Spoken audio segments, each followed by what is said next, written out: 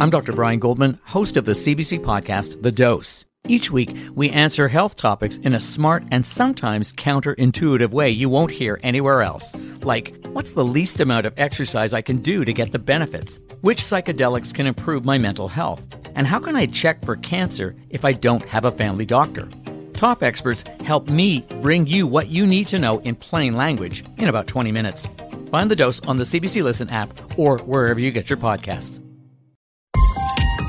This is a CBC podcast. Hello, I'm Brent Bambury. This is Day 6. The climate change conference is sparking outrage amongst meat companies. Those in wealthy nations will be urged to eat less meat to try and bring down greenhouse gas emissions. Meat organizations and lobbying groups have very active plans at this conference. The food industry, under pressure for emissions, fights back at COP28. That's coming up on Day 6. Today, children under siege. I worry about these little kids. How are we going to protect them? Where I'm going to hide her? Assessing the psychological damage to kids in Gaza. It's a gender-flipping steampunk take on Frankenstein. It's quite outrageous. It's quite unique. But should you watch Poor Things? And so bad, it's seasonal. I don't know if they could have tried harder to ruin it. The Star Wars Christmas special and the freaks who really love it. All today on Day 6, the wretched hive of network TV edition. I did promise many of you over the last few years that we would bring agriculture and food system to center stage at COP28, and here we are. The COP28 climate conference is entering its second week in Dubai, and already there's been an early announcement that 130 countries have signed on to a declaration to tackle the role of food and agriculture in climate change. Currently, food systems account for around 1/3 of global greenhouse gas emissions. They are a major driver of climate change and simultaneously vulnerable to its impacts. But while world leaders promise to lessen animal agriculture's climate burden, environmental activists say they're skeptical that industry groups will play ball. Shortly before this COP announcement, The Guardian reported on documents produced by the Global Meat Alliance, a group funded by the meat industry. The documents outline plans to promote a pro-meat message to delegates at COP28, including the idea that meat production benefits the environment. Kenny Torella is a staff writer for Vox who focuses on animal welfare and the future of meat. He's been following the meat and dairy messaging at COP28. Kenny, good morning. Welcome to Day 6. Thanks for having me, Brent. Let's start with emissions, because fossil fuels are the biggest contributor to climate change. Where does animal agriculture fit in? How does it compare? So fossil fuels accounts for about 75% of global greenhouse gas emissions.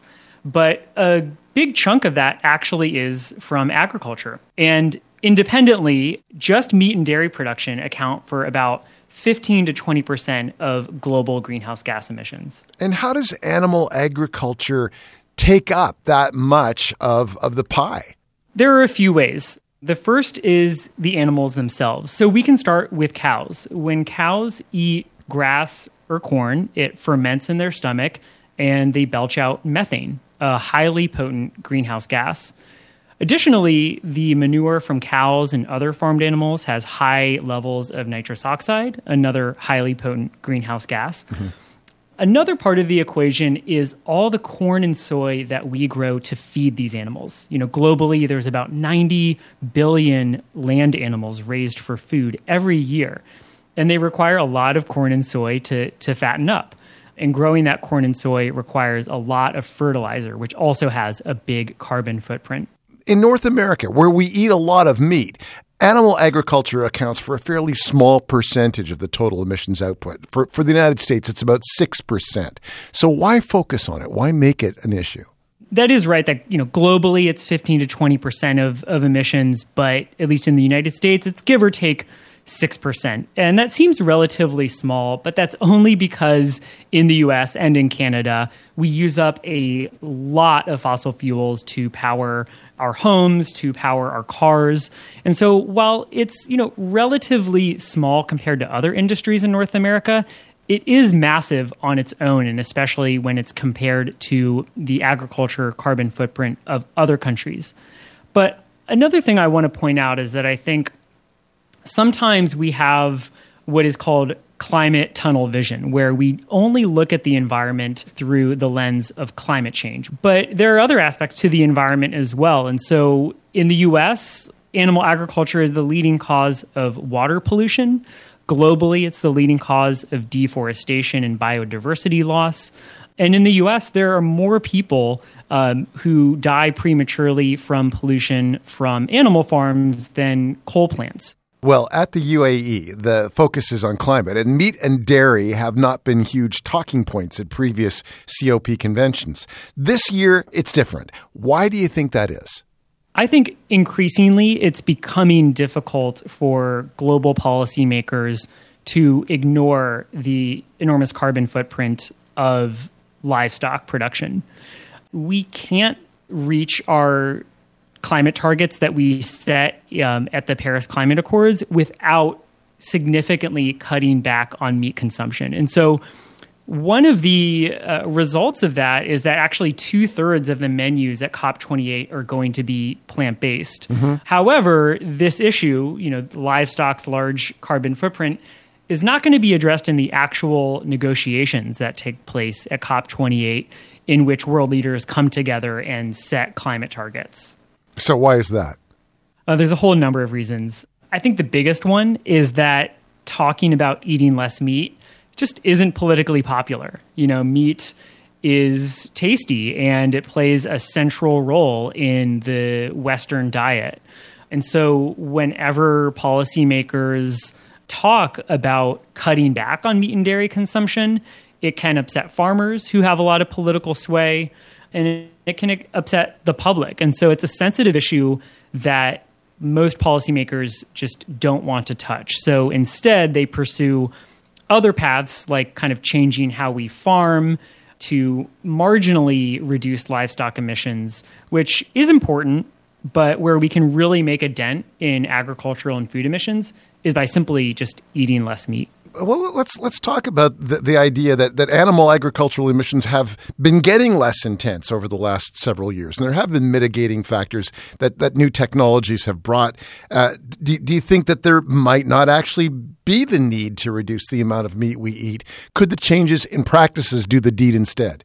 Over the years, North American agriculture has been becoming more and more efficient. The carbon footprint of meat and dairy per pound has been slowly getting smaller. But at the same time, consumption has been growing and is outpacing any emission savings from making farming more efficient. How much meat do we eat in the global north compared to the rest of the world? The average American eats about 264 pounds of meat a year. And to put that into context, it's 70% more than the average European, and it's 200% more than the global average. But as the middle class wealth increases in the global south, does it follow then that their patterns of meat consumption will also increase as they have in North America? That's right. So there's something called Bennett's Law. It's a principle in economics that says as countries get richer, they diversify their diets, and that includes eating more meat and dairy. And so some activists are calling for what they consider to be a protein rebalance. So they're saying, we in the global north, we need to eat a lot less meat to do our part to fight climate change. In the global south, there are a lot of efforts to increase meat consumption and to make farming more efficient. So the solutions that need to be taken are really, geographically specific.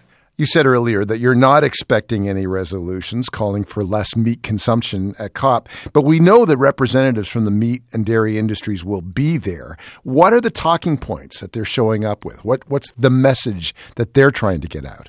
They have plans to talk about how meat is beneficial to the environment, which when a product accounts for 15 to 20% of global greenhouse gas emissions, it's hard to square the messaging that they plan to push at COP28.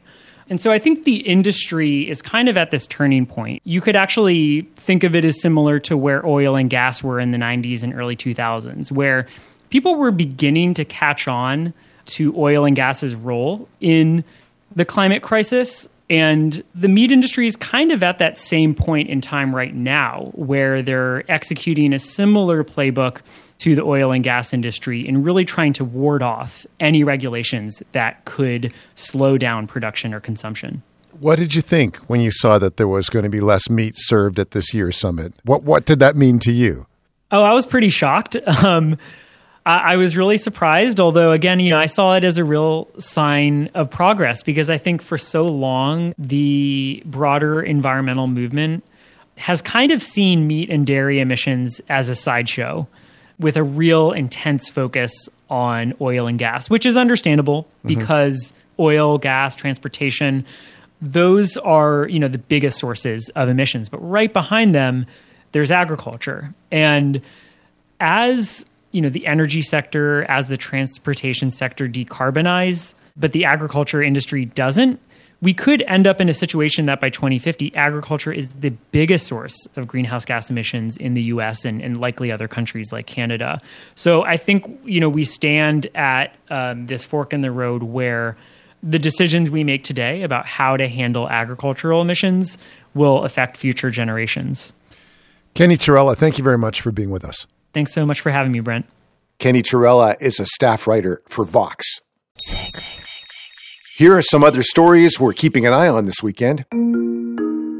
Reuters video journalist Issam Abdallah was killed when a shell hit him while he was filming cross-border fire between Israel and Lebanon. News organizations and human rights groups say Israel is responsible for the death of a Reuters journalist, as well as injuries to 6 others. Issam Abdallah was killed on October 13th while filming in southern Lebanon, near the border with Israel. AFP photographer Christina Assi lost a leg and is still in hospital.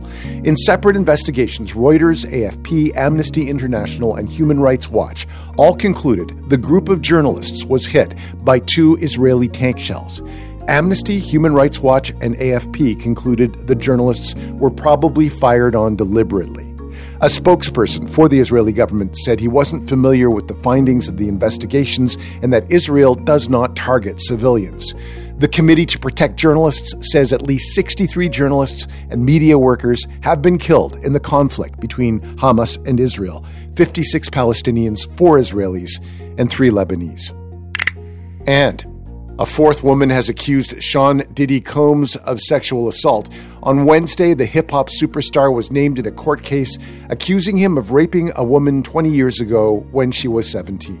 Combs denies the allegation. Last month, Combs' former partner, R&B singer Cassie Ventura, accused him of physically and sexually assaulting her. They settled out of court the following day. Within a week, 2 more women filed similar lawsuits. In a statement this week, Combs denied all the allegations made against him. Still lots to come on Day 6, including Han Solo, Luke Skywalker, B. Arthur, the otherworldly weirdness of the Star Wars Holiday Special, and the special people who love it. There's something about it. So it's really impossible to convince my little girl, Elia, she's 5 years old, that this is fireworks or thunderstrike, as I used to do in the previous escalations in Gaza. So she understands that there is bombing. That's Palestinian aid worker Yusuf Hamash. I spoke with him last month after he, his wife, and their 2 small children fled their home in the Jabalia refugee camp in Gaza and headed south to Khan Yunis. Even my son, who's 2 years old, when he hears warplanes, he understands there is going to be an explosion after that. And he reacts, it's a plane, now there'll be a bomb. Last week, they fled south again to Rafah. Gaza health authorities say more than 17,000 people have been killed in the last 2 months, including more than 7,000 children. Those numbers can't be verified independently, but human rights groups say they are credible and have been reliable in the past. Iman Farajala is a psychologist who was born and raised in Gaza and now lives in California. In 2016, she traveled to Gaza to interview children about their experiences during what was then the latest round of fighting in 2014. She also has family who are still in Gaza. Iman Farajala, welcome to Day 6.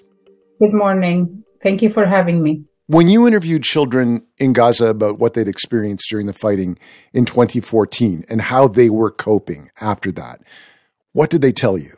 So first of all, I would like to start that what is the reason that made me or drive me to interview the children in Gaza in the 2014? Because 2014 war was the most devastating war in Gaza. We are talking about 551 children who were killed, and many of them are also injured. It was a long war for 50 days. And many of the children that I have actually met, a lot of them, they had physical scars, wounds. A lot of them, they have lost their limbs, which is like, it's evident right now in the 2023 war, and the whole world can see it. Loss of eyesight, a lot of sharpeners in their bodies that they still, until now, they have it. And these children, a lot of them, I noticed that they have a lot of traumatic symptoms, behavioral symptoms. Some of them are cognitive symptoms, some of them emotional symptoms. A lot of these kids are suffering from anxiety, from sadness, from fear, worries, depression, not wanting to leave the sights of their mothers. They have like confusion, incoherent speech. The kids, they go to school because of the fear that they have, they lack of concentration. They are worried that they're going to be bombed. Some of them, they deteriorate in terms of their ability to achieve in school. Mm-hmm. But this child is basically, he is lacking in nutrition because of the blockade that is on Gaza. Then he's walking to the school, but there is a buzzing, drone over his head, not knowing that if he's going to be bombed or not. And then he has to go to school and he has to be productive. One of the things that really was shocking to me is the fact that some of these kids were stripped out of their childhood. And I have interviewed two sisters together. And one is, she was about 14 years old, maybe 12 years old. Her sister was about 4 years old. And her sister was sitting on her lap, and she was telling me about the story of how the Israeli soldiers killed her mother, killed her brother, bombed her house, but she's sitting there worried about what if another war comes, how I'm going to protect my sister who is 4 years old. And she said this to me, I don't worry about us. We are the older people. I worry about these little kids, how we're going to protect them, where I'm going to hide her. This child, she's taken the role of a mother. And a lot of children right now in Gaza, when I look at the TV and I see like 6 years old taking care of like a baby, and it's like, it's okay, don't worry. And their parents being killed in the war. This is like, for me, as a psychologist and as a human being, I feel like you're stripping out the childhood of these children. You also have family and loved ones in Gaza. So what is the latest news that you have heard from them? What are you in touch with them? Are you able to give them any comfort? Yeah, so I was lucky yesterday, thankfully, for a while now. They don't have internet. So I was lucky yesterday actually to catch up with them. And their situation is very, very bad. The camp where I was raised is bombed. Most of it is gone. A lot of our neighbors has been killed. Of course, I lost also family members. I lost 11 to 15 family members. And not yesterday, the day before, my uncle and his kids, they bombed the area where he's at, and he was with his kids injured. They cannot find food. They don't have the flour to make bread. It's a very rare commodity. Water is a rare commodity. They don't have the basic needs, which is water, food, and, electricity. They don't have any of that. Mm-hmm. It's horrific. I mean, right now, everybody's thinking like, in addition to, if we don't die, this is their statement. If we're not going to die from the bombs, we're going to die from starvation. We spoke with a Palestinian aid worker who is a father of two small children a few weeks ago. His name is Yusuf Hamash. And during our interview, he said this to me: I really, really regret that I have children and brought children into life in Gaza. If you could say anything to him and to other parents and to the parents of the children in your families, what would you say? I would say this is a very strong statement that I'm really like, it breaks my heart to hear it, and it brings tears to my eyes to hear it. But I will say him that he needs to continue being resilient, and to have faith, no matter what happens, and no matter what Israel does, and no matter what the world is watching, and to the suffering of Palestinians, we should never, ever give up. And I take that from myself. I did not give up on myself when I was jailed by them, when I was shot by them, when my family were humiliated by them and gunshot by them, and not to give up and continue being strong for his kids and for himself and for his community, because we only have each other. People can be strong, but then there will be trauma afterwards. And according to Med Global, which is an aid group working in Gaza, almost 1 out of every 150 children in Gaza have been killed in the last 2 months. How can we begin to understand what kind of effect that's going to have on the children who survive? When you asked me about 2014, I explained to you why I started studying 2014 war. And I also went over some of the symptoms that these children have experienced, not knowing that we're going to be faced with the genocide in the 2023. And imagine what it's going to be like. I cannot even imagine how it's going to be like. I can't. When you look into the future for Gaza, what do you see? And will the repercussions, will the trauma be something that's there for generations to come, or will it be something that can be dealt with, lived with, and then life can continue? So when I look at the trauma in Gaza, I look at my own life. I have been as a child traumatized by the Israeli occupation. Ask me today, after all these years and doing all this research and be a psychologist and all this, did I heal completely from my trauma? I would lie if I say yes. I still don't tolerate fireworks, loud noises. It makes me jump and it makes me fearful. Imagine for these kids who lived war after war after war. I have the privilege now that I'm here and I'm safe, but these kids grow up in a war, and I don't know what is the future going to be like in Gaza, depending on this war. But to say that they will be completely healed, I doubt that. We can help them as psychologists to teach them coping mechanism, to teach them resilience, and to, move on with life.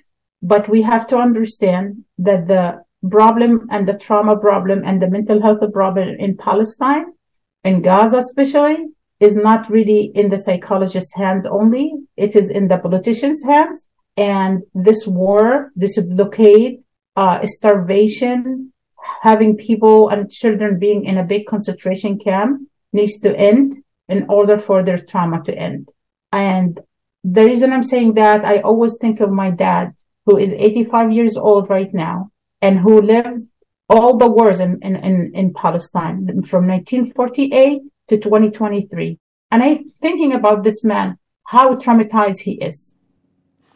Iman Farjalla, I'm sorry for the family members that you've lost, and I'm wishing nothing but the best for the family members that you're in contact with now in Gaza. Thank you for being with us. Thank you. Iman Farjalla is a psychologist who was born and raised in Gaza and now lives in California.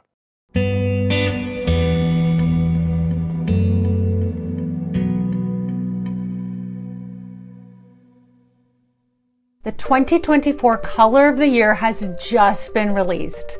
You are never going to guess what it is. Okay, quick. Think of a color. You have about a 1 in 10 million chance of getting it right. If that feels too daunting, here's a hint. A honey coral with a delicate sweetness. The Pantone Color Institute revealed its pick for the top hue of 2024 this week. It's not called honey coral, but it's close. Drum roll, please. The 2024 Pantone Color of the Year is Peach Fuzz. Huh? Really? Peach Fuzz. Stop laughing, Craig. Peach Fuzz. Oh, why not? Whether you like it or not, it's a name you can't ignore. But Pantone aren't the only ones coming up with clever monikers for colors, so we tracked down a couple of people who name colors for a living to find out how exactly they do it. A ton of people always ask when they see, oh, you work for paint, they're kind of like, who names the colors? It's definitely, I would say, one of the most fun parts of my job. Meet Nicole Darmanin and Kevin Skelly. Nicole names nail polish colors as a brand marketer for London Town. Kevin is in charge of naming paint shades for the Canadian company Cloverdale Paints. We really want to find a name that makes the shade come to life. If the name's kind of weird or abstract or something that doesn't land with them, they go, well, I like the color, but this name is really strange. So they might love the color. Oh, this is just the most beautiful color, but it's called chanterelle, and I hate mushrooms. Here's a color called cornbread. Alabaster is another one, like a bone. Beeswax, ochre. We have a purple kind of violet glitter shade that's called Grape Fizz. Another one that's really popular this time of year, actually, it's that kind of deep blackened berry shade, and we named it Elderberry. I actually went out with a friend and she had it on this weekend and she showed it to me, and it's like in my head, whenever I see it on someone, I think nailed it. No pun intended. One of the fun ones that I've always liked is creme brulee, just because it's a favorite dessert. Batter is another one. Straw, loam, sienna, which is another type of pigment. We've got names like bamboo and birch. I have named dozens of nail polish shades in my career. Oh, gosh, I've hundreds for sure. I draw inspiration from, really, it could be anywhere. I look at hair color. I look at wigs. Usually it happens when you're in nature, like out in the forest out here in British Columbia. We're so blessed with just such a beautiful landscape here, from water and rivers and oceans and through to the mountains. Our spring collection was called Candy Dreams, and we looked at, rock candy and those kind of traditional candies that came in the cellophane wrappers. Wood grains are another area, because wood grains, of course, there's so many different types of wood species. Our team looks at flowers, and we look at berries, we look at leaves. Sometimes you tap into your inner poet or your inner storyteller. We look at textiles. I mean, really, you can look anywhere. It starts to get a bit dicey once you start running out of color names. As the range grows, the words that you love so much, you may have used them on another shade. So you start thinking like, oh, I wish I wouldn't have used it on that shade because I want to use it on this new shade.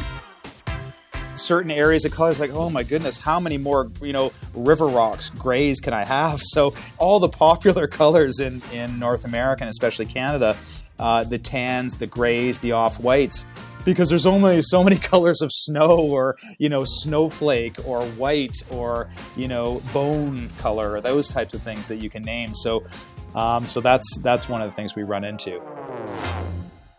We had our summer collection, summer 2023, was called Hot Tropic. And we had this one shade that we were having trouble naming. It was like a parakeet green, or almost like a chartreuse. And we were just looking at all kinds of things for inspiration. And I started looking at cocktails, and I found a green cocktail called a Tipsy Mermaid. We named the shade Tipsy Mermaid, and I think that's my favorite shade name that I've come up with. If I get stuck, I'll reach out to people and say, what would you call this? And people love that, They want to play, right? They want to say, hey, well, next time you do something like that, can I sit in on it? I honestly feel like the luckiest person in the world to have discovered that this could even be a job. I could talk about great shade names all day long. Nicole Darmanin works in brand marketing at London Town. Kevin Skelly is the marketing manager for Cloverdale Paint in Vancouver.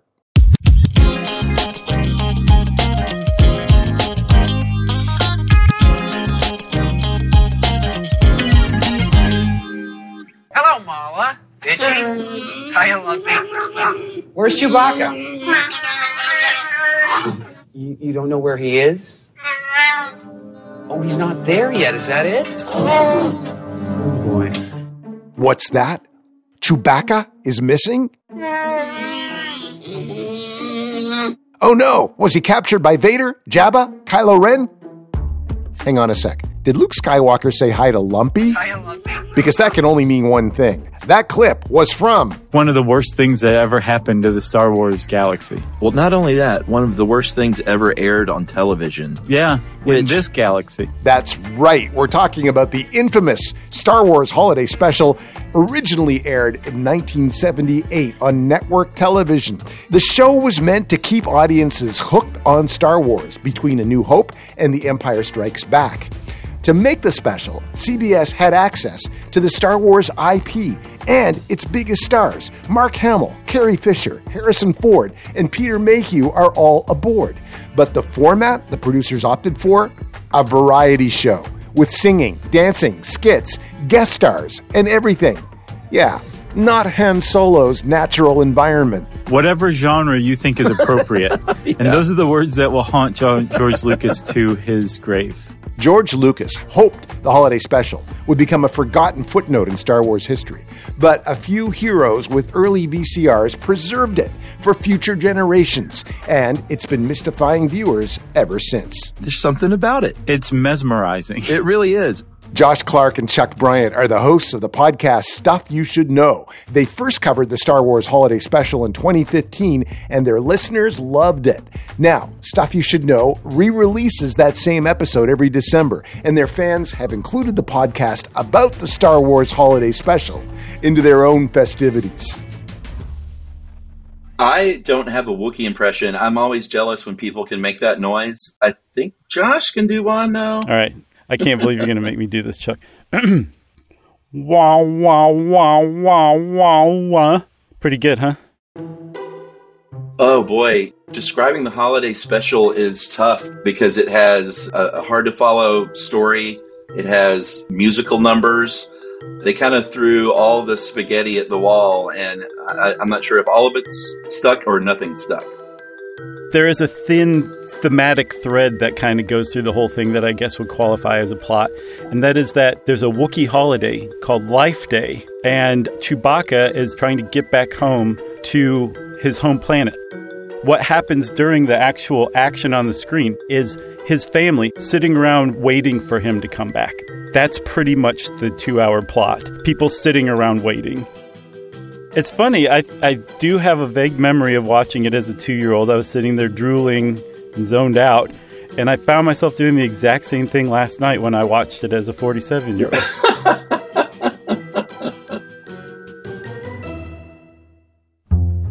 I mean, this is clearly a project that was born in a network boardroom with suits that were not very creative. They threw everything in there. They wanted it, Harvey Korman's in it. Stir, whip, whip, stir, wah! Having fun, all right? Diane Carroll's in it. And a music video from Jefferson Starship. Will you light the sky on fire? Will you light tonight like you did the night before? They were really just trying to pack it with as many sort of recognizable faces for 1978 as they could. They made a deliberate choice to go with a variety special format, but unfortunately they made that decision at the very last moment somebody could choose to do a variety show and put it on TV. Everyone was so over it. So not only did they take the variety show format and use it for a Star Wars special, those two things have no business being in the same room together. They chose a format that everybody was sick of, too. So that it was just doomed from the start. They took such a creative, innovative, groundbreaking franchise, and I don't know if they could have tried harder to ruin it. The most unwatchable part of the Christmas special, I don't know if I can pick out a part because it exists as such a whole. What was the Diane Carroll bit? She is titillating and arousing Chewbacca's elderly dad, Itchy. I'm getting your message. Are you getting mine? Oh. Every couple of minutes something comes along and I'm like, I can't keep going with this. And you kind of muddle through and you find yourself on the other side and you're no better off than you were before you watched that segment. It's just one of those things you kind of say like, yeah, I got through it and I did it.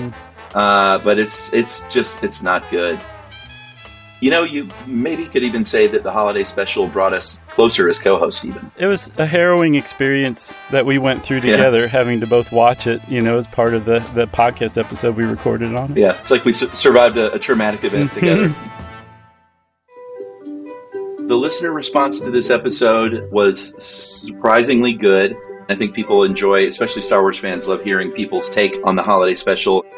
Well, we've heard from some people that say it's not Christmas until Hans Gruber falls from Nakatomi Plaza or until they hear the Star Wars Holiday Special episode that we have.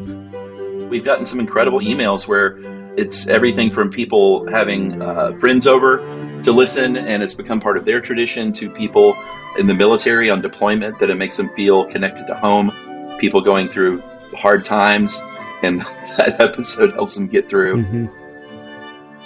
We're very holiday oriented. Like Christmas was a big deal to us when we were growing up, and we're both nostalgic type guys. So the idea that people are taking it and listening to it again and again, listening to it while they're wrapping presents or listening to it while they're drinking eggnog or something like that, and it's become a part of their holiday tradition, is just, it's rather heartwarming.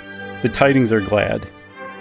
So we just want to wish all our Canadian friends up there a happy holiday and a Merry Christmas, right, Josh? Yeah, happy holidays, Merry Christmas, eh? And a solemn life day to all. Chuck Bryant and Josh Clark are the hosts of the podcast Stuff You Should Know. The annual rerun of their episode on the Star Wars Holiday Special will drop again on December 16th.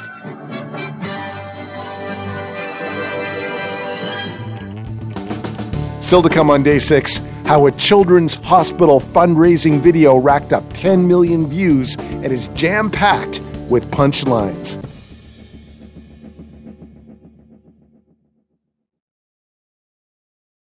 Uncover from CBC Podcasts is your source for exceptional storytelling and groundbreaking journalism. Unveil the shocking secrets of one of Canada's most prolific fashion moguls. He far exceeds Jeffrey Epstein. He far exceeds Bill Cosby. And dive into the unsolved murders of two Canadian billionaires. This is a perfect storm of conspiracy theory. It's got all the ingredients, none of the answers. With new episodes released weekly, you'll hear the very best in award-winning true crime. Listen to Uncover wherever you get your podcasts. I'm Brent Bambury. You're listening to Day 6 from CBC Radio.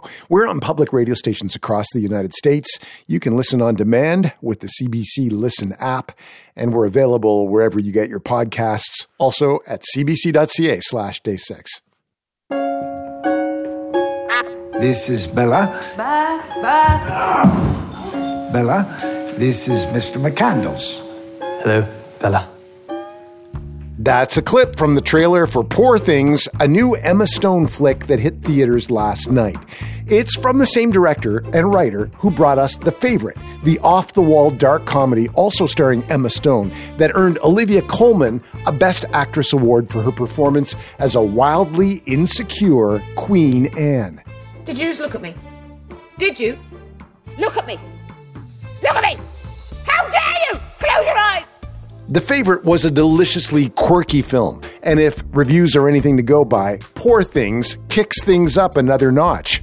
Oh, she's an experiment. Good evening. Her brain and her body are not quite synchronized, but she's progressing at an accelerated pace.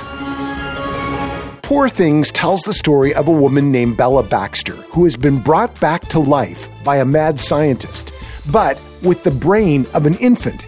It's the kind of premise that could have you leaning in or running for the exit. So, should you watch it?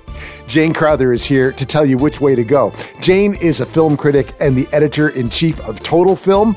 Jane, good morning. Welcome to Day 6. Good morning, and thanks for having me. Jane, the plot of Poor Things sounds completely insane. Is that a fair assessment?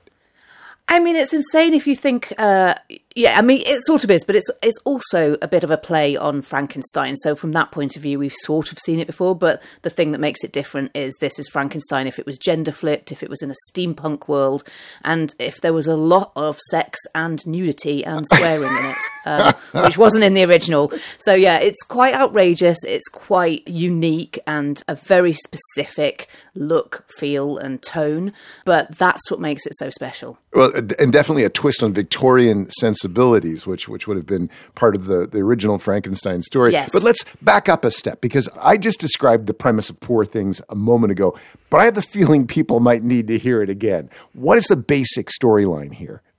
Yeah, so this is about a Victorian doctor, played by Willem Dafoe, who experiments with bodies. He likes to graft the heads of chickens onto goats and ducks onto pigs. And what his latest experiment is taking a young dead woman and reanimating her. And when she sort of comes back to life, she actually starts at sort of day zero. So she has an adult woman's body, but she has to begin to evolve as a child through to a toddler, to a teenager, to an adult. So he brings in a young student, Rami Youssef, to help him basically socialise her because she behaves like a toddler in a woman's body. And then they discover that as she evolves and as she learns to speak and she sort of understands the prison in which she's living as a woman in Victorian society, that they can't actually contain her. She's no longer an experiment that they can just enjoy in his home, that she wants to go out and explore the world, and that's what she does. And it's really the story of a young woman coming to her sort of full understanding of herself and exploring the world and her emancipation in a way. It's weirdly very pertinent to anybody in today's society. It's about, finding yourself, enjoying yourself and being your true self. And that premise sounds profoundly feminist and also quite profound on its own. But the payoff here and the currency of this storytelling appears to be very high humor. What makes it so funny? Yes, it is. I mean, it's from the same team behind The Favourite, right. So the director Yorgos Lanthimos, and Emma Stone is starring as Bella, this young woman. And they've worked together on The Favourite, and they worked together on this, and she's produced it as well. So if you liked and enjoyed that sort of bawdy, cheeky, irreverent humour that's in The Favourite, there's more of that here. People call each other very rude things. There's, Bella refers to sex as frantic jumping and she wants to do it all the time. And why can't people do it all the time? She's not interested in dressing correctly as a Victorian lady should. She wears whatever she wants. She does whatever she wants. If she doesn't like any food, she spits it straight on her plate. So the humour is in watching somebody go into this very rigid and formal society with rules about what people should and shouldn't do, particularly women, and turning it all on its head and just appalling these very sort of stuck-up, pearl-clutching Victorians. That Emma Stone performance sounds amazing, essentially playing an infant growing up in a grown woman's body, and then this arc of understanding the world and rebelling against it. How does she make that work? She really does. I mean, we know she's a talented actor. We've seen her win Oscars, we know she can do all sorts of different things. But what we haven't appreciated about her is her physical dexterity. Mm-hmm. She's incredibly good with her body. In terms of a sort of Buster Keaton level of understanding what's funny and how she sort of moves, and a lot of the sort of humour and the pathos of this film is in how she negotiates dancing or how she negotiates walking and running, and the sort of the verve that she puts into that to show her characters sort of not caring about the rules. So it's really an incredible physical performance. Tell us how she dances, Jane. Can you describe that? Oh, yeah. I mean, she does this. She goes to this ball and she sees all these people doing very formal foxtrot and she wants to dance, and she just dances like a rag doll. She kicks people in the balls.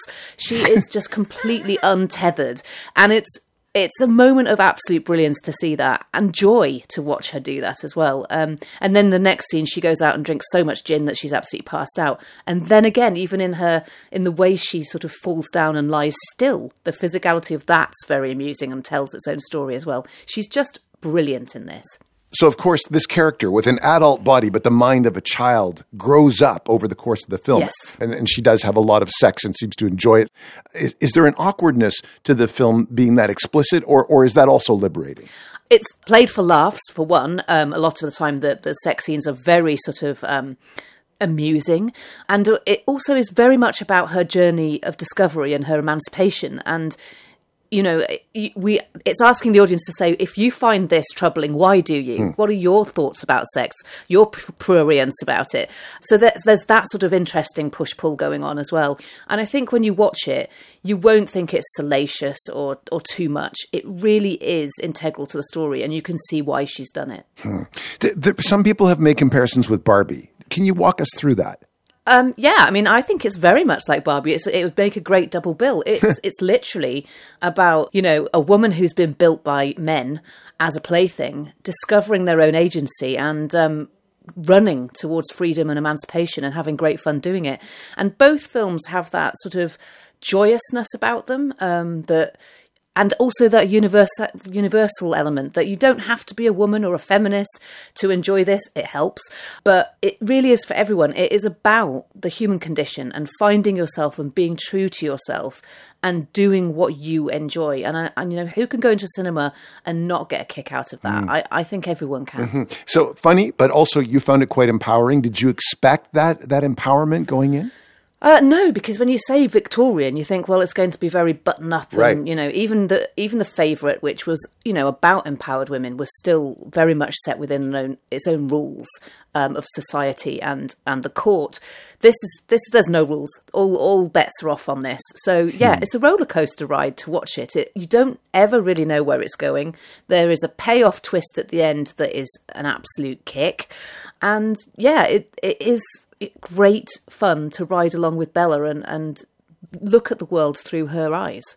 The film is Poor Things, directed by Yorgos Lanthimos. Jane, it's out in North American theaters this weekend. Should we watch it? Oh, yes, absolutely. I mean, if you want to go and see something that you know what you're getting, fine, there's plenty of that on offer. But this is going to challenge you. It's going to make you have a conversation with your friends afterwards. And, you know, it's visually absolutely stunning. Jane Crowther, thank you for being with us. No worries. Jane Crowther is the editor-in-chief of Total Film.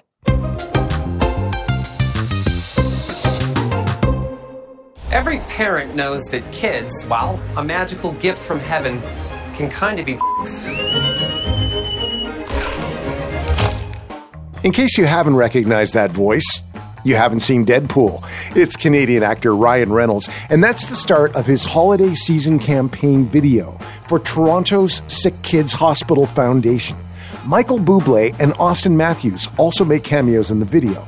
And it's not a typical pull-on-the-heartstrings type hospital ad campaign. This one takes a decidedly different tone. Hey kids, it's NHL superstar Austin Matthews. Hey!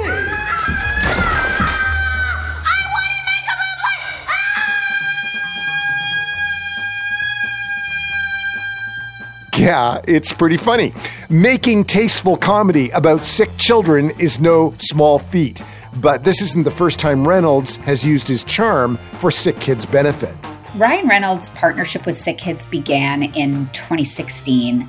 He had received the Canada's Walk of Fame award, and he was at that celebration, and so was Hayley Wickenheiser, who, by the way, is now a pediatrician. Hayley had befriended a patient at Sick Kids named Grace Bowen, and who was a hockey player as well, and Hayley invited Grace to be her date for Canada's Walk of Fame. And it was at that event, right on stage, when Hayley asked Grace, of all the celebrities in the audience tonight, who's the one you want to meet the most? And Grace said, Ryan Reynolds. He sprang out of his seat and ran on stage and gave Grace a big hug.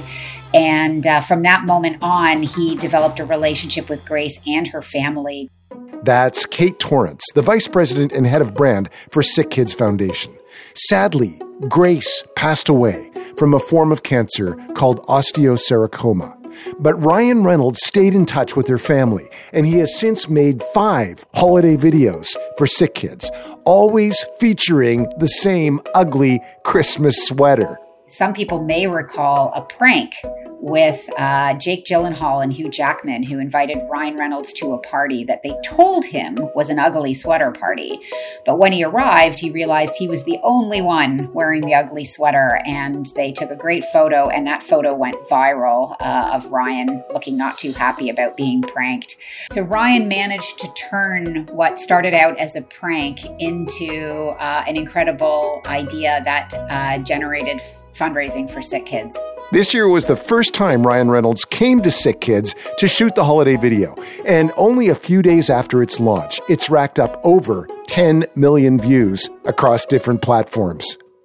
Ryan came to us actually this year and said, I've got an idea that's really special that I think could be really big, but it's a little different from what we've done in the past. What's your name? You look so stupid in that sweater.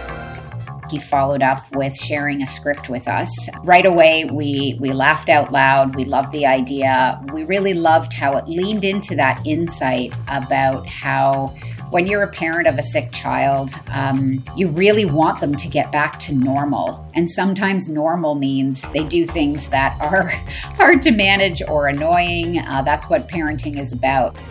Hey, so do you want to try having a meltdown and throwing your food on the floor, even though we cooked it exactly the way you like it? We just thought it was a really clever way of leaning into that insight about parenthood, and actually something we've heard from hospital staff as well is that it's refreshing to see kids behaving like kids again when you're working with them, because that means it's a sign that they're getting better. One of the most special things about Ryan is he is really personally involved and he really cares about who he's interacting with. So before coming into the hospital, he knew what patients he was meeting. He knew their names and their backgrounds. He came prepared with questions for them. None of the children in the spot are actors. They are all real Sick Kids patients. Thankfully, you have somebody who, as professional as Ryan, he can really work with the kids and figure out how to bring out the best performance from them. And so somebody like Isla has never done any acting before, but we saw her sassy personality and her confidence, and so she played her part, her screaming part. Being able to watch that happen was actually pretty magical. Considering we were shooting in a working hospital with real patients and staff, they were so respectful and efficient, and that's partly why the film is as magical as it is because of the professionalism of Ryan and his crew. So Ryan has been working with us on our holiday campaigns since 2018. So this year is actually the 5th year that he's leveraged his ugly holiday sweater to create films for us to inspire people to give. And at the end of the 4th year, we had raised over $2.3 million from these campaigns alone. This year, so far, donations are tracking better than we've seen any year as well, which in today's climate is a real testament to Ryan's ability to inspire people to take action. We love you, Ryan. That's so sad.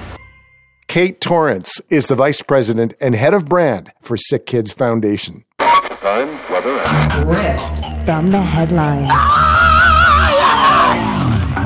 And here we go with Riff from the Headlines, our weekly quiz. 3 riffs linked by one story in the news. If you guess the story that links the riffs, you could win a Day 6 tote bag. First, here's a recap. This is last week's clue. Guess who's back? Back again. Shady's back. Tell a friend. Guess who's back? Guess who's back? Guess who's back? Guess who's back? Guess who's back? Guess who's back? Guess who's back?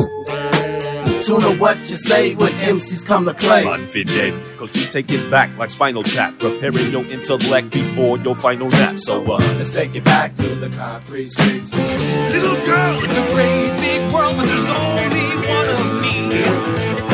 You get nuts cause I cause too much, but tonight I'm gonna rock you. Tonight I'm gonna rock you. Tonight I'm gonna rock you. Tonight I'm gonna rock you. Spinal Tap with Tonight I'm Gonna Rock You Tonight, Jurassic 5 and Concrete Schoolyard, and Eminem with Without Me. And Darlene McGuinness of Halifax correctly guessed the headline that we're looking for. Rob Reiner confirms that a sequel to This Is Spinal Tap will start filming in 2024. Congratulations, Darlene. A Day 6 tote bag will be on its way to you soon. Now, here's this week's clue. Put on the telly.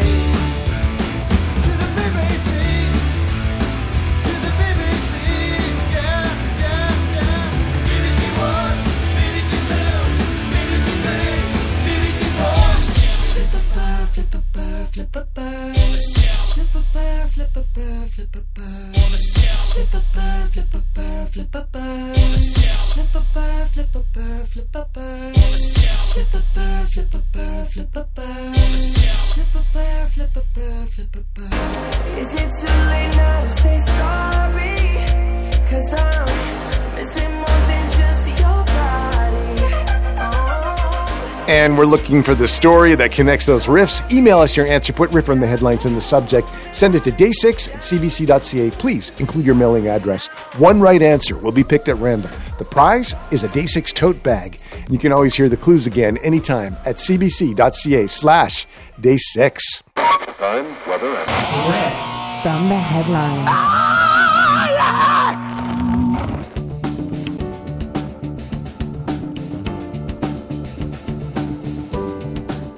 And that's our show for this week. Day 6 was produced by Annie Bender, Mickey Edwards, Pedro Sanchez, and Yamri Tusfu Tedessa.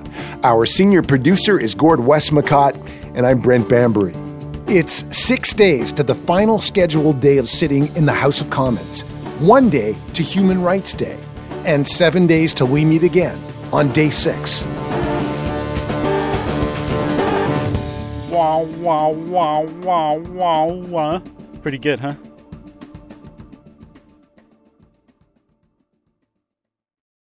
For more CBC podcasts, go to cbc.ca/podcasts.